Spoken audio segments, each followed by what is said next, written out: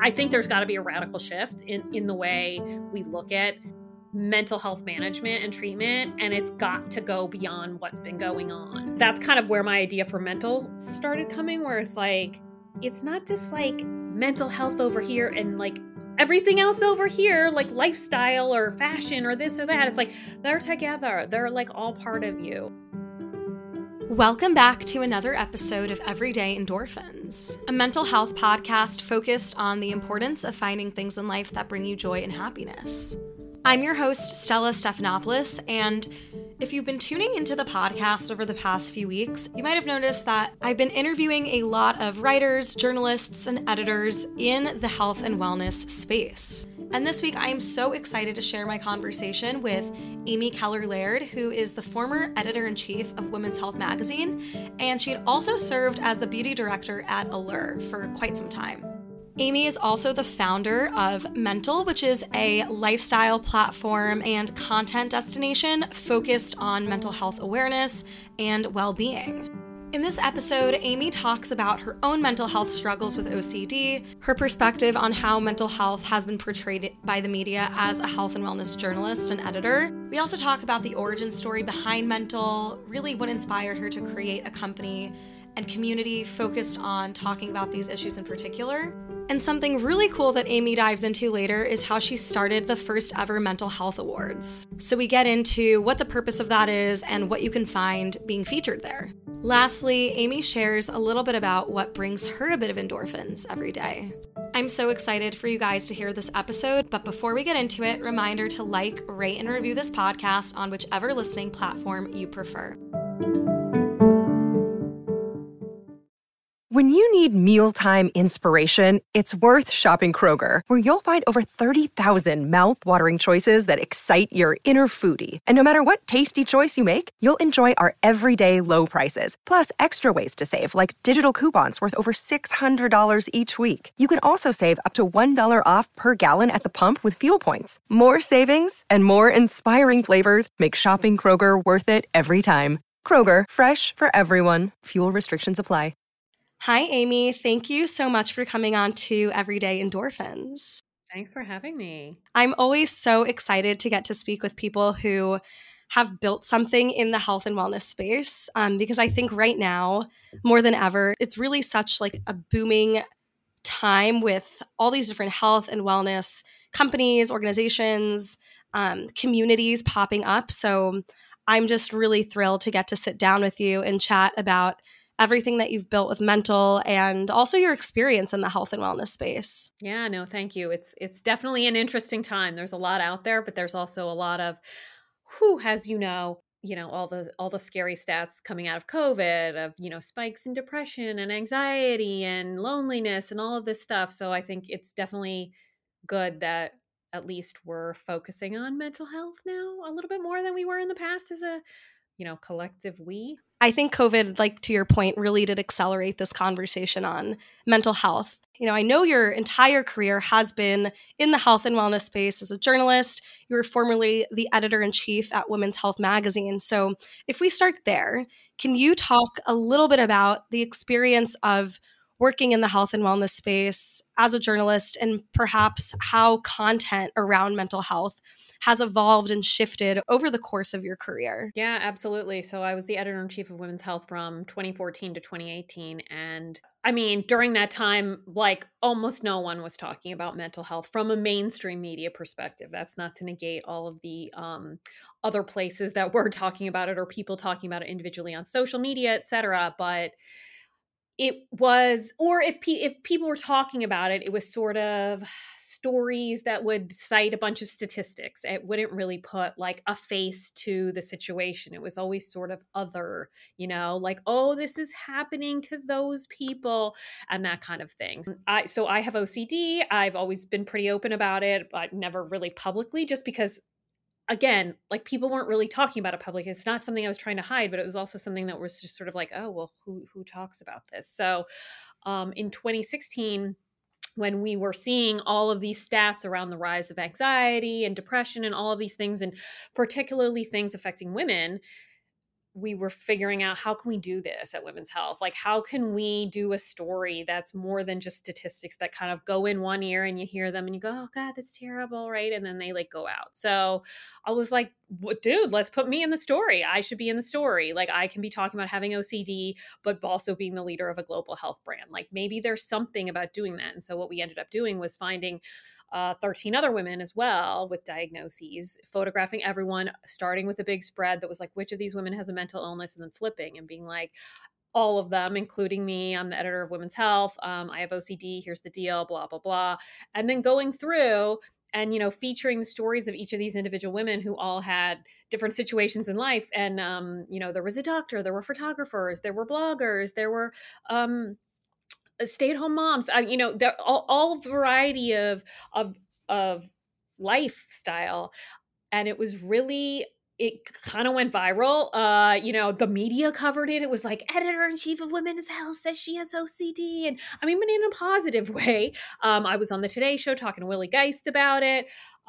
You know, it was kind of a really interesting thing to watch people react, and also just both publicly, like people being like, thank you so much for doing this, you know, like, oh my God, I have this or that, or, and also just like randomly people reaching out to me saying like, oh, I have X, or my child has this and is struggling with this, and I really appreciate it, etc. And, you know, I remember we put mental health on the cover as a cover line. And that was like a big thing, you know, like in 2016, like people just didn't do that. So we have really come a long way from a mainstream media perspective. I think one of the big ways, you know, we were partnered with NAMI, which is the National Alliance on Mental Illness, and doing a big survey around this. And, you know, one of the big things around mental health stigma is people do think it's an other person's situation, where they're like, or they have old school, you know, perceptions of what that means, right? Like, you know, you like, we've got One Flew Over the Cuckoo's Nest is like the classic kind of movie, you know, it's like all that stuff. And there's been actually a lot of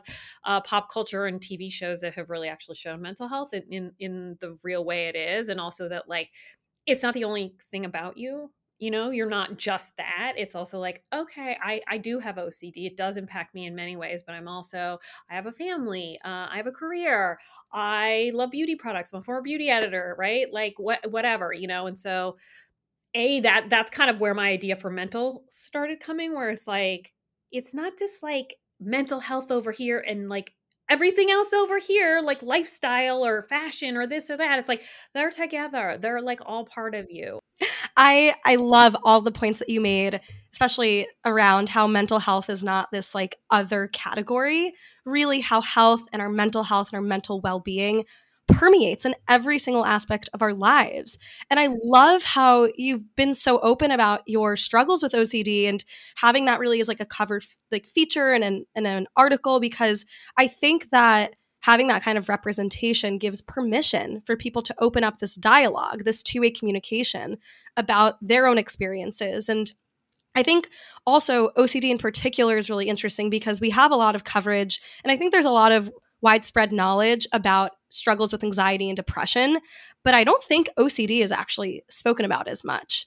And one of my friends from college, a good friend of mine, actually struggled with OCD. And at first I didn't really understand. I was living with her at the time, and I didn't really like recognize that the behaviors that she was exhibiting were actually characteristic of someone who had OCD, and how it also can show up in many different ways. And so I think there's still this barrier that needs to be like moved through around just having more awareness around OCD. I don't know if that's something that you've experienced, or if that's something that, you know, you're starting to notice as well, just like the differences or discrepancies in like the cultural awareness around issues like anxiety and depression versus a mental illness like OCD. Yeah, no, it's really interesting. I think in some ways, OCD has been the socially acceptable mental health illness because people think it's like, oh, that quirky OCD person, right? Oh, she's counting. Oh, ha ha ha, like she wants me to wash my hands, you know? And so it kind of gets framed as this. Quirky is the word I would use because people are like, just, oh, that's so, you know, quirky, or, you know, even people's family members or friends will like make fun of you. I mean, literally one time at New Year's Eve, and this is like a 2 decades. I mean, not 2 decades, but like 15 years ago. Like I'm at a New Year's Eve party with friends who know I have OCD. And like one of them like was handing me a beer and was like, licked the bottle of the beer and then went like this. And I was like I have contamination OCD. Like that I will not drink your drink. Like, and it's not cause like I'm just weird or like it's quirky. Like that will set off my whole thing. And so, I mean, A, it ruined my New Year's Eve, but B, it's like, dude, come on. Like, really? Like if there was someone here with diabetes, would you be making jokes about insulin? I constantly try to like frame it that way when people don't get it. It's sort of like I have this thing, and not to harp on diabetes, my God, but like it's like when people are like, just calm down, like stop worrying about it. It's like, would you tell someone with diabetes to just start producing insulin? You know, it's like you cannot. So, and I mean, of course, you can get treatment, and I've had therapy, I take medication, I do all kinds of things, right? And I have a manageable form, right? I can get through life. But I think the other thing about OCD is people think of it in the ways it has been shown in the media, like Monk or whatever, you know, that show. And it's like, it's often around hand washing. It's like, I'm so neat, I'm persnickety. I mean, I always think of that guy from, and you're maybe too young for this, but there's that classic Julia Roberts movie, Sleeping with the Enemy. And he organizes all his soup cans, and like she knows he's stalking her back in the house because like all the towels are like even, and it's like ta-da! And anyway, I always think about that because that's what people think OCD is, like, oh yeah, you going in and you like, I am the messiest person in the world. When I was the beauty director of Allure, we have this picture of me like inundated by like caves of beauty products and like press releases, and like I'm so messy, but like I'm terrified of germs. So it's like there's a non-understanding where like people know about like the checking version of OCD, right? Where you're like, I have to recheck the stove. I have to like do the light switch 5 times, or I'm like worried that I left the flat iron on or whatever. But then there's like the other forms of OCD, which are like intrusive thoughts, which are like nobody wants to talk about those, you know, like where like really weird things pop to your mind and you're like, oh my God, am I an evil person? Because I just thought this thing, and it's that's like where OCD can become disabling. I mean, it can in many ways, but, and so, you know, there's an account I follow around OCD, and they're regularly talking about that, about how like, oh, everybody's all about OCD, you know, awareness and whatever, until we start talking about these scary intrusive thoughts that come through that are about like, you know, people can have thoughts of violence and this and that and things they would never do in their own life. And that like the thought that it popped in is like completely traumatizing to them. That's part of OCD. And so I do think, to your point, like that doesn't get explored a lot. And yeah, I think anxiety is probably like, people feel more comfortable discussing like having anxiety, and to a certain extent depression. I think people will discuss it and say like, oh, I'm depressed or this and that happened. But then when it comes down to like, I haven't showered for 3 weeks, like I'll have people tell me that behind the scenes, but like they're never saying it in the front. Or people who take, you know, some people who have anxiety or depression take what's known as an antipsychotic, but because, which is a drug, right? They don't have psychosis, but because of the stigma around even that word, they don't want to say, you know, I had a writer writing a piece and she was like, oh, I don't want to say I take an antipsychotic. I'll just say it's an SSRI, you know, and like, that's fine. Like nobody should disclose what they don't want to disclose. But I think that just shows that even though we've come a long way, there's like a long way to go where like, then someone's like, oh, you have psychosis. And it's like, there's just so many, you know, so many misconceptions, and people just, I think one of the most frustrating things is when people think they know what they're talking about. They're not aware what that even means. And yet they go around spewing, of course, misinformation, which is. Yeah, absolutely. I mean, you know, I also want to go back to something that you mentioned a bit earlier, where you were drawing this analogy between, you know, your experience at the New Year's Eve party and someone handing you like this contaminated drink, and then comparing this to like someone who suffers with diabetes and is like, oh, just like go produce more insulin, right? I think there's this misunderstanding, or perhaps like, I think a lot of people kind of don't approach mental illness and struggles with mental health in a very compassionate way. So if someone is not struggling with something, they're just like, oh, well, you know, do these things and just, you know, you'll feel better immediately. Like, I think there's still this kind of skewed coverage in a sense of the things that you can do to lead a healthier life. Like, I think people just want to like be very prescriptive and say, okay, well, if you get enough sleep and you drink enough water and you eat a balanced diet, you should feel better automatically. And it's like, yeah, to a certain extent, that's super important. Like, you need that, at least like fundamental foundational things to better your health. But that's not going to cut it for everyone, especially if you're really depressed and it's like you can, it's that difficult for you to just get out of bed in the morning. So, and I think also this kind of ties into maybe some of the like the North Star, the guiding principles, or like the ethos really behind mental, like making these conversations about mental health more accessible and coming at it with a really compassionate perspective. So can you talk a little bit about the inspiration behind mental, and firstly, starting out with, the name? I love kind of the meaning behind the name and why you ended up choosing it. Yeah, I mean, the word mental has always been used as a pejorative term and as a like, oh, she's so mental. It's like, okay, I am. I like, fine. I feel like the way to take the steam out of that is just be like, you're right. I'm also physical. Like what? I don't know. I have a brain and a body. So it's kind of like just taking that word back, like nothing wrong with it. And also like, yeah, like, it's funny to me. Like I like made some video on TikTok and someone was like, you clearly have a mental illness. Literally, they were saying that not related to OCD or something. It was like me describing something. And I was like, I do. You're right.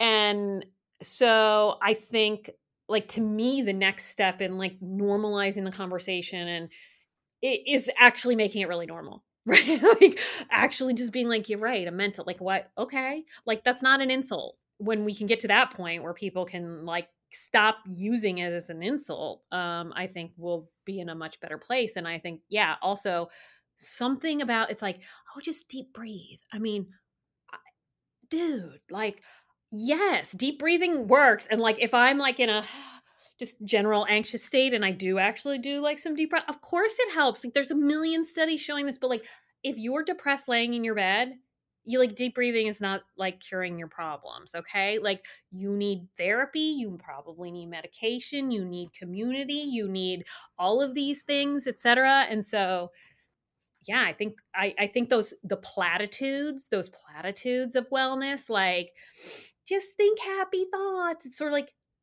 that actually makes people feel worse. Like studies have proven this. Like I wrote a story a long time ago, actually for Self magazine called like Wellness Instagram's Bringing Me Down, because it was literally like scroll after scroll of all these like toxic positivity posts that people were putting up, or just, like if you think it, you can do. It's like, actually where I have problems are in my thoughts. Like telling me to do that, or you know what, telling someone with anxious ruminating thoughts to go meditate, maybe not the best idea. Like their thoughts are the problem. They need to distract or they need to do XYZ. So I think we're a little bit beyond that. Like I think people have come to start realizing, and there's been a lot of written and talked about around toxic positivity. There's also toxic gratitude, which I think people are starting to realize now that like, of course, gratitude is important. And like, it is proven to like help your mental health to be grateful, but it is also proven that when you are shamed into feeling grateful about every single thing you do in life, or like a horrible thing happens and instead you should feel grateful because you still have XYZ, it's like, that shuts down the normal emotional process of being able to grieve or have sadness or feel grateful, but also crappy, Yeah, I really love, first of all, I actually had never heard of the term like toxic gratitude or toxic gratitude practices, but it makes sense, especially with what you're just talking about around like if something bad happens to you and you like need to kind of like feel that experience, that emotion, but someone's like, well, just think about like all the things you should be grateful for and all the things that are great. Like maybe the intention as well, like refocusing your perspective, putting things into perspective, like recognizing that there are things in life that are good and that you can feel gratitude for, but that shouldn't detract from that lived experience of moving through whatever pain or sorrow or discomfort that you're feeling. Yeah, and particularly in the moment, right? It's like, give me a minute to experience the negative feelings. It's okay. And then like once I can get out of that, then maybe I can have some perspective. But at the same time, why do we have to invalidate things that happen by saying, but you have that over there? It's like, that's true, but like this also exists. Right. And that's, really interesting you mentioned that, because something I've been thinking a lot about recently is kind of like the tension between like two truths that can exist at the same time. Like you can feel upset and stressed and angry or whatever emotion you want to prescribe to that feeling. And that can be true, while at the same time, you can still have this good and great thing in your life. And one shouldn't necessarily negate the other. Yeah, I mean, I actually recently did a post that was like, you can feel gratitude and it was like, there's an either or, thing that we have going on in life where we think, right, like you just said, it's one or the other. And often it's happy and sad together, It's like you're happy about X, you're sad about this, or you're happy and sad about the same thing for various reasons. And that's like normal human emotion. I think Inside Out, that Disney movie, like perfectly explains it. Like such an incredible movie, really. I think about just the way in which we deal with our emotions, we process, we move through the world. But when we think about what we're talking about, like this juxtaposition between this good emotion and then this emotion that doesn't feel so great at the same time, how do you try to walk that tightrope or give yourself the compassion and gratitude or the compassion and grace for being able to like recognize those two truths at once and like letting that help with your healing and move forward? For me, I'm just like a walking emotion. It comes out, it does its thing. I happen to like things will affect me really quickly, and then I'll be like, everything sucks and this and that. And then like 20-30 minutes later, I'm like back. I'll be like, okay, now I'm doing this. That's like my personal situation. I mean, that's how I am personally. I just think everybody is different, and people look at, and I think we're now understanding healing's not linear, right? It's not like these stages of grief that we've seen or whatever. It's not like you go like, I checked off A, now I'm to B, now I'm to C. It's like they mesh, they go back, they come in waves. Things happen, like that's just what happens. And I think the more you know that that's a normal process, the more you can feel self-compassion and allow yourself to feel as it happens. It sucks, right? You want to be like, but I already felt sad for 3 months. Like I'm done. I want to move on. Sadly, sometimes that's not true. And I think also allowing yourself to feel happy when you feel happy, even if something bad has happened, right? Versus like feeling guilty that you could also be happy, is important to understand that like you're not a bad person just because you can also feel joy or whatever it is, excitement about another thing in your life that's going well. So I think it's more just like realizing, like once you realize that it's okay and it's actually completely normal and that like this is how everyone deals with things, even if they're just not outwardly showing it, then you can be like, oh, okay, I'm okay. I am, Yeah, it's a great point. I think it really takes like that moment of realization and also recognizing that it's a universal experience. Like everyone feels this way and everyone is kind of constantly moving through these periods of good or not so great in their life and having some sense of compassion for that. I want to go back a little bit to the creation of Mental. So we talked a little bit about the name, but can you talk a little bit more about the significance behind the banana symbol? Because I know that is really integral to the brand, to the community, and I also think that's such a clever symbol to bring into what you're building. Yeah, no, I mean, right. So our tagline is because life is bananas, and it sort of started when we first did the first women's health story and we were talking about the word crazy and how everyone refers to people as crazy, and it's really hard to not use that word. I mean, even though we did an entire piece about it and I've been like immersed in this space forever. Like I say the word so often and I've come to the place where I'm like, we don't need to be the word police here. Right. Like if I want to call a situation crazy, I'm like going to give myself some grace that like, that's just okay. But like, I try not to refer to a human being that way because what is crazy? I don't even know what it means anymore. You know what I mean? Like, no. So in an attempt to be like, how else could we talk about that, a situation or whatever, how else could we, frame a situation that's really wild or tough or, it's like trying to find adjectives here. And I was speaking at a event, and I was talking about having OCD, and another speaker came up, and he was I think college student. And afterwards we started talking, and he said, when I'm feeling things are like out of control, I am like, wow, that's bananas. And I was like, oh, so interesting. And then like years later, I started thinking like, the banana is really an interesting fruit. Not to be super weird and making strange metaphors here, but like the banana is yellow. It's very happy, right? You look at a banana, you're like, that's a happy color. Like color theory will tell me that. But it also goes bad real fast. It gets splotches. It's, whatever. It doesn't look so pretty. But then you're like, but in that state, that's when you make the best banana bread. And so like it's a little dorky, but it's sort of like the banana is almost like a metaphor for the human, right? You can be both of those things, or you can be in a state like this and then you're in a state like this, and in both states you're worthy and you're creating something. You are who you are, and you can still create something worthy and wonderful. And so I think it just has dual meaning in kind of summing up the fact that like life is bananas. I mean, it just is. Like things happen every day. Look at the world situation right now, my Lord. And, then like, okay, I'm a banana. I just am a banana.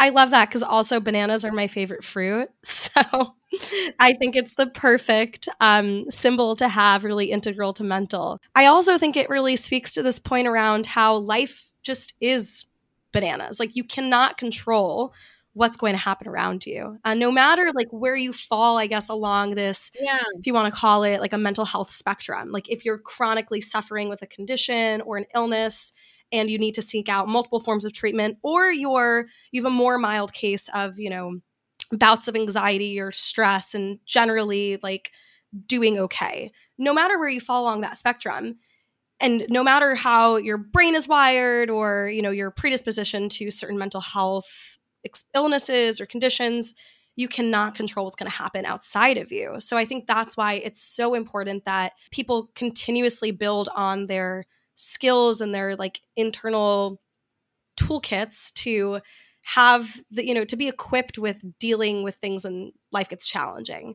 because you can't predict when that happens. Yeah, 100%. And then I think the other thing about the banana is you just don't normally come to a mental health site and see a dripping banana. Like, so the goal is for you to be like, there's a dripping banana here. Oh, we're talking about mental health in a different way here.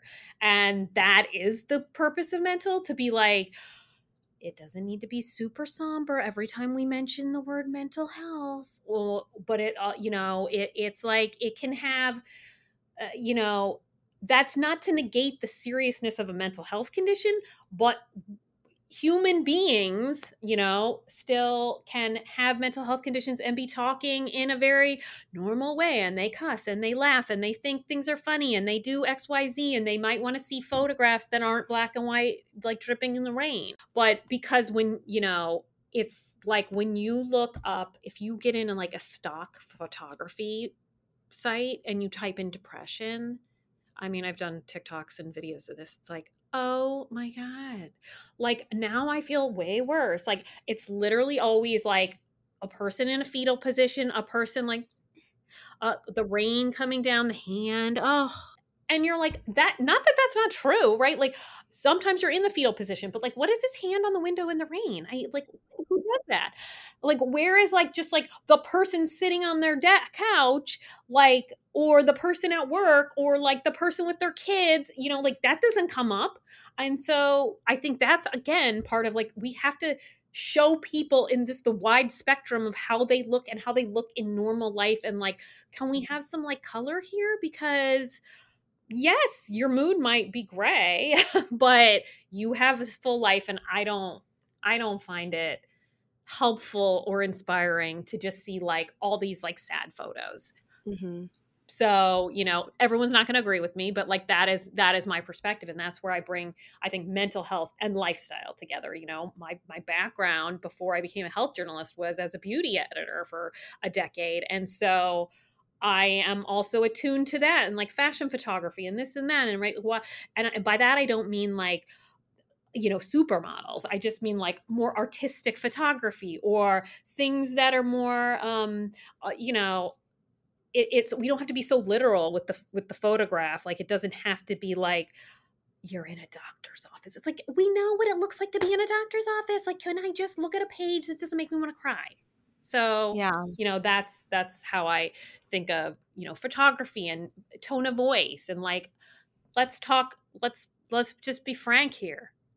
Yeah. I mean, I think it also speaks to this reality that, not everything is what meets the eye. Like, that's not exactly what you see on the outside is not very indicative usually of what someone might be feeling on the inside, which is a very powerful thing to think about, because I think it makes you just question, like, really, like, how is someone feeling at a given moment? And, I go back and forth with my thoughts on the question, like, how are you? Because obviously most, if someone asks you that question, you're going to say, I'm fine, or like, I'm okay, or, things are fine, how are you?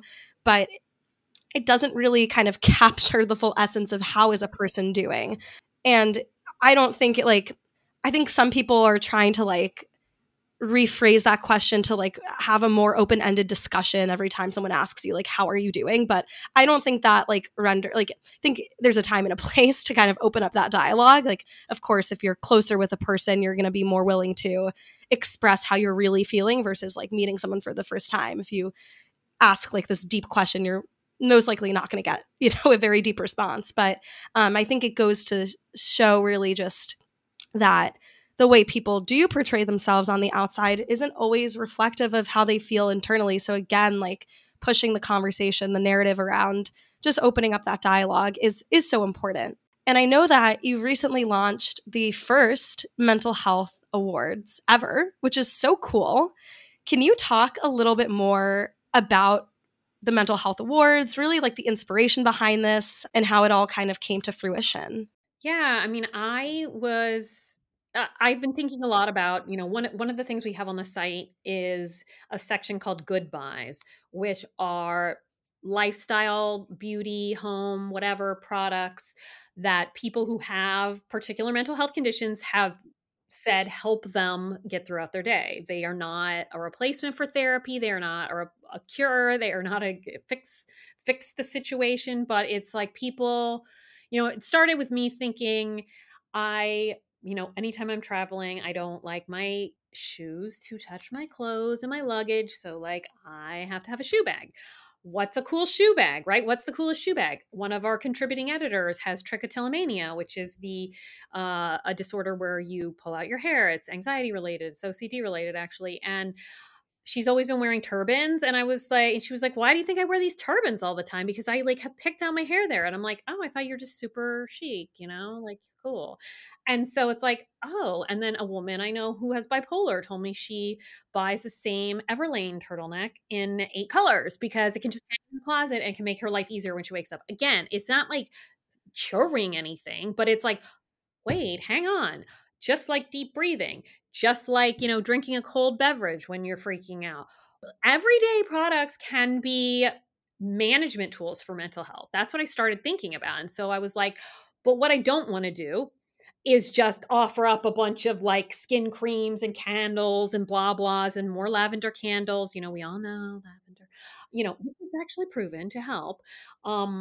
But you would need an essential oil candle that's basically all lavender to really get the effect. You wouldn't just get a perfume that has like a note of lavender in it and be like, I'm calm. I think that's been the way it's been reported before. Or when people do roundups of mental health products, we get a lot of gratitude sweatshirts and things like that. And there's like so much cool mental health merch. I don't want to discount that. Like, you know what I mean? There's like trauma bonded bestie necklaces. Like, I want that, like there are things that are like, there's so much cool stuff, tote bags with sayings, but that's not what these are. Right. So to me, I wanted to create an entire awards for the products that are going to really be able to serve as management tools, everyday management tools for mental health. So we interviewed 17 experts, including people, psychologists, psychiatrists, dentists, makeup artists, hairstylists, etc. And then we broke it down into the categories of things that if you have a mental health condition or, just general stress or anxiety or whatever it is, that that's the like through that lens, right? So the categories are like, don't tell me to calm down, but I probably should, right? So things that have been proven by studies to actually have an effect on your cortisol levels.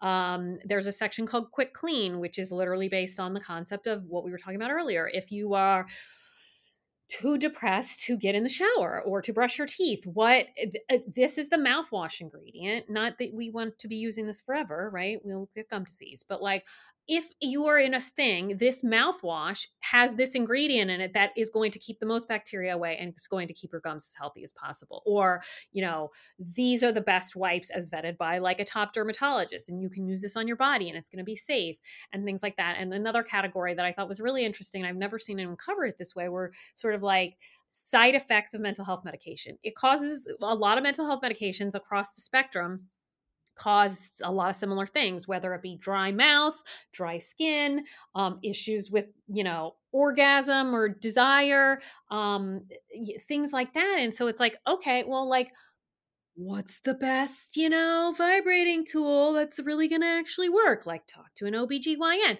What are the products that really actually can help with dry eye, right? There's this heat up mask that ophthalmologists regularly recommend to people that you put in the microwave and you put it on. I mean, it's not, it's kind of ugly, but it's kind of cool. I think I wrote in like a Blade Runner sort of way. I was sort of like, okay, I could see that, I have been prescribed that before for my dry eye. And like when you would have never heard of it before, you know what I mean? Or there's another category about like, what do you do if you pick at your skin? People who have the condition dermatillomania, which is where you pick at your skin. Okay, well, they want to cover where they have picked their skin, or they need to heal it, right? What is the lotion? And it's actually this product called Sarna. It's not a super glamorous lotion, but like it's an analgesic. It will soothe the skin. It will not irritate it further. What concealer can you use that doesn't have alcohol, that isn't going to irritate you, that doesn't have a ton of fillers? Okay, guess what? It's this one. The beauty industry has been coming out with a lot of these things called hydrocolloid patches, which are little things that people will put on a zit, and it either has medication in it to reduce the zit, or it's just literally a little thin patch that covers the wound and you can put concealer over it. Well, hydrocolloid patches started in hospitals as wound healing. And so what has happened though is they've become marketed for acne, which they work very well for. But no one is talking about on their packaging, like, oh, it's also for like scabs from like if you picked your skin. And so you kind of only find this information like in the bowels of Reddit, or like you're like, oh, someone's being like, well, I pick my skin. Can I use this? Is this going to inflame it? And so it's like, oh my God, okay, like we need to be talking about this. Like what is safe? What is vetted? Like, let's look at the research. And also, so that's what this is, right? It's products, everyday products that can help you get through the day. One of the most interesting things I think I saw from this was a study found that blue light blocking glasses, and it's like, we all know that blue light is emitted from screens and from phones and whatever, and it can mess with your sleep and etc. But it can also, if you block blue light and you have bipolar disorder, it can, according to a study, significantly reduce manic episodes. It's like, what?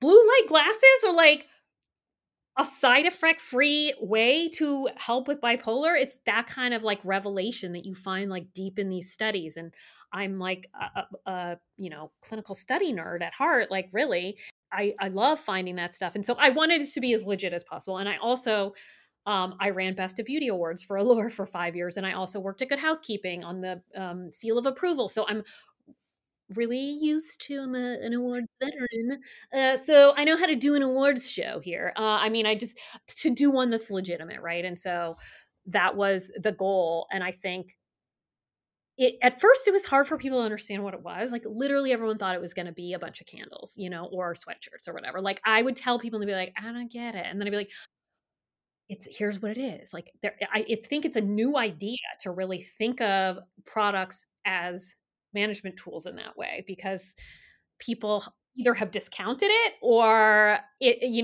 things have been written about sort of in a very almost like it's wellness kind of way. And it's like, I don't want to discount that either, right? Because like if you find any beauty product or skin cream or fragrance or whatever that you like and you're using it and it makes you happy, like that's worthy too.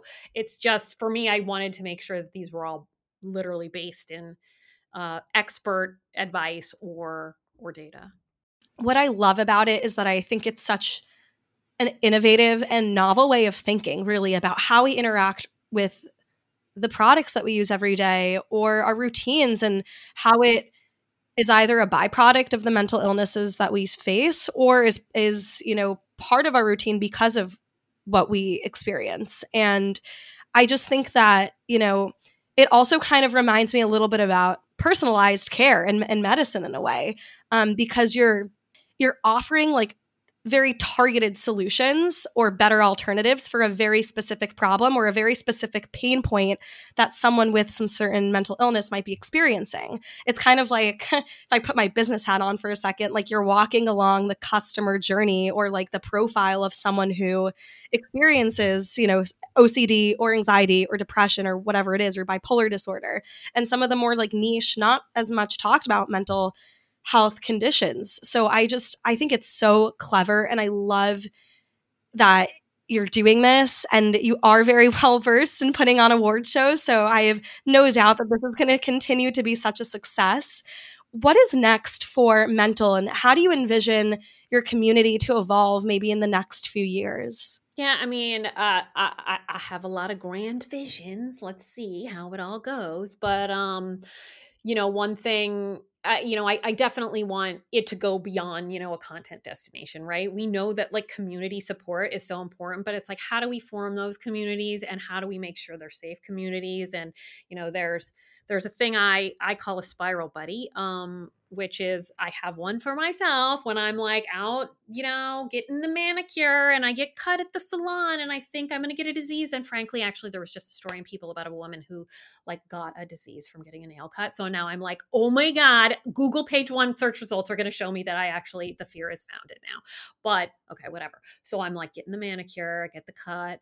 I got a person who like knows that it's okay for me to text them and say like, I'm wigging out, and then they kind of talk me down, and it's not like, so I'm like, there's this concept of having a spiral buddy, I think is something, how can we bring that, into a bigger group? Like, can we set people up together? Right. Obviously though, you want to be safe about it, and we don't want it to be about, it's not for when people are in a severe situation, right? You need to call a crisis line for that. It's something different. I also, to me, I think of, our name is Mental, but our site URL is clubmental.com. And what if there were club mentals? What if there were physical club mentals and there were Warhol bananas hanging in the background? I mean, I'm like, would that not change the way people thought of therapy? Because one of the reasons people don't go to therapy is because of stigma still. Like, that's still true. Even though like those of us who've like been in therapy, or like we live in New York and everyone seems to be in therapy, or everyone's talking about it, and you're like, what do you mean there's no stigma? There is so much stigma still.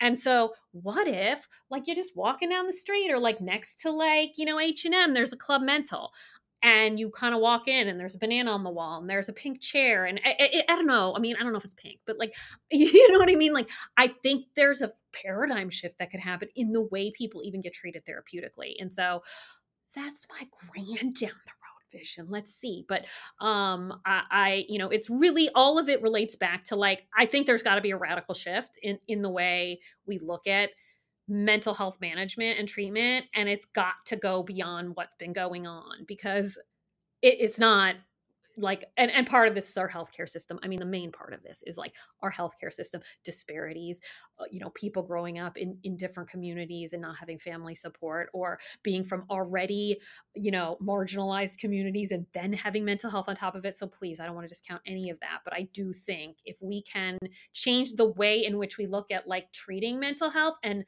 bringing it into these everyday things, I mean, it really can make people be like, oh, right, it's just part of my day. I walked down the street, I got a blowout at Dry Bar, and then I went to Club Mental for 30 minutes to talk about like my anxiety. I mean, I see it. And I think that's hopefully where the future is trending. And really, it's like that integration part. How do we bring mental health care more at the forefront of like this community that we're talking about? Hopefully we'll achieve that, because I would like to be in a future where that's very much present.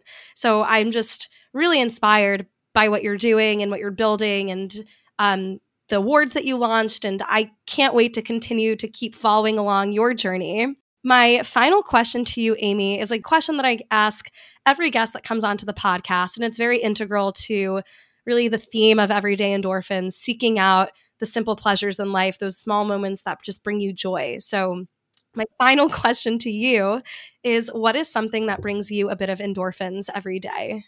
Well, my kids, I have 2 kids. They're at funny age, not funny, but like amazing ages right now. One's 13 and like has become so sarcastic, and it's hilarious to hear the sarcasm. And he loves horror movies, and we watch horror movies together, and we're like watching Annabelle together. And like there's just so much joy, and like now like we're experiencing things. Like we literally watched Child's Play the other day. It was hilarious. And the other one is like a builder, and he'll like make these marble mazes like Rube Goldberg's, and I'm just like watching him do this, and he can also rattle off.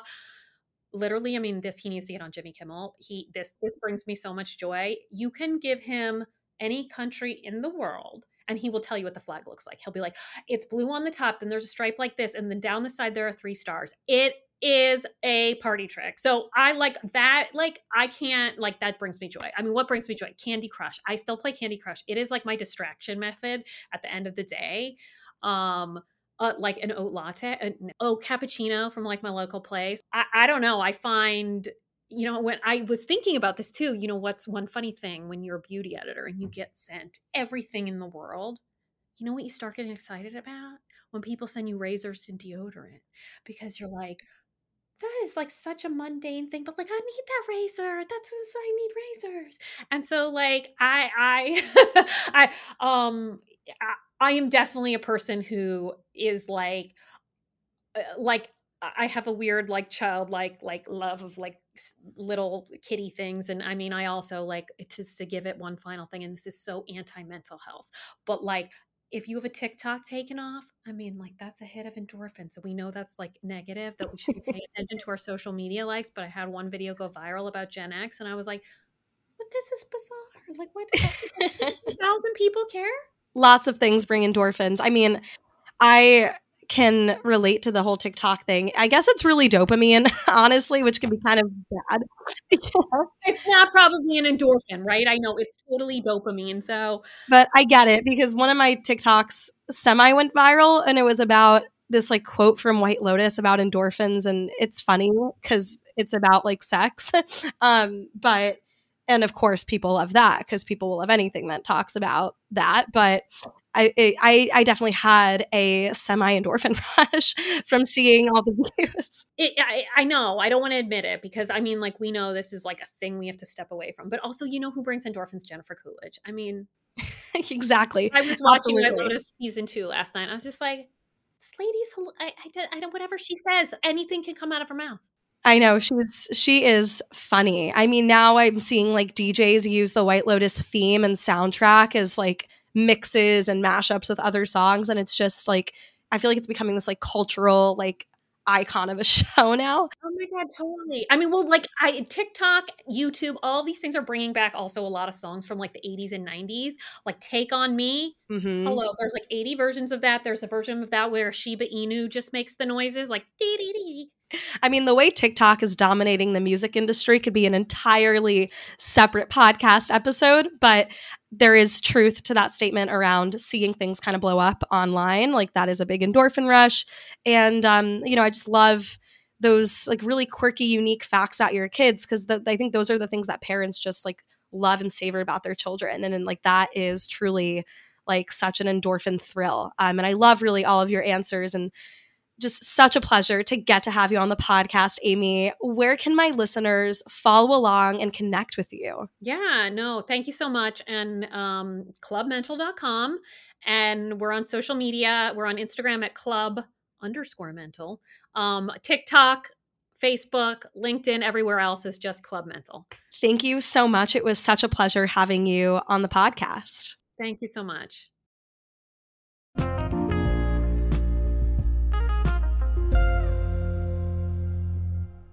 Thanks for listening to this episode of Everyday Endorphins. If you liked what you heard, make sure to like, rate, and review this podcast on whichever platform you prefer. You can also follow along the Everyday Endorphins Instagram account to stay up to date with episodes, future events, and all things related to mental health, well-being, and happiness. Don't forget to keep spreading endorphins and find things in life that bring you joy every day. Until next time.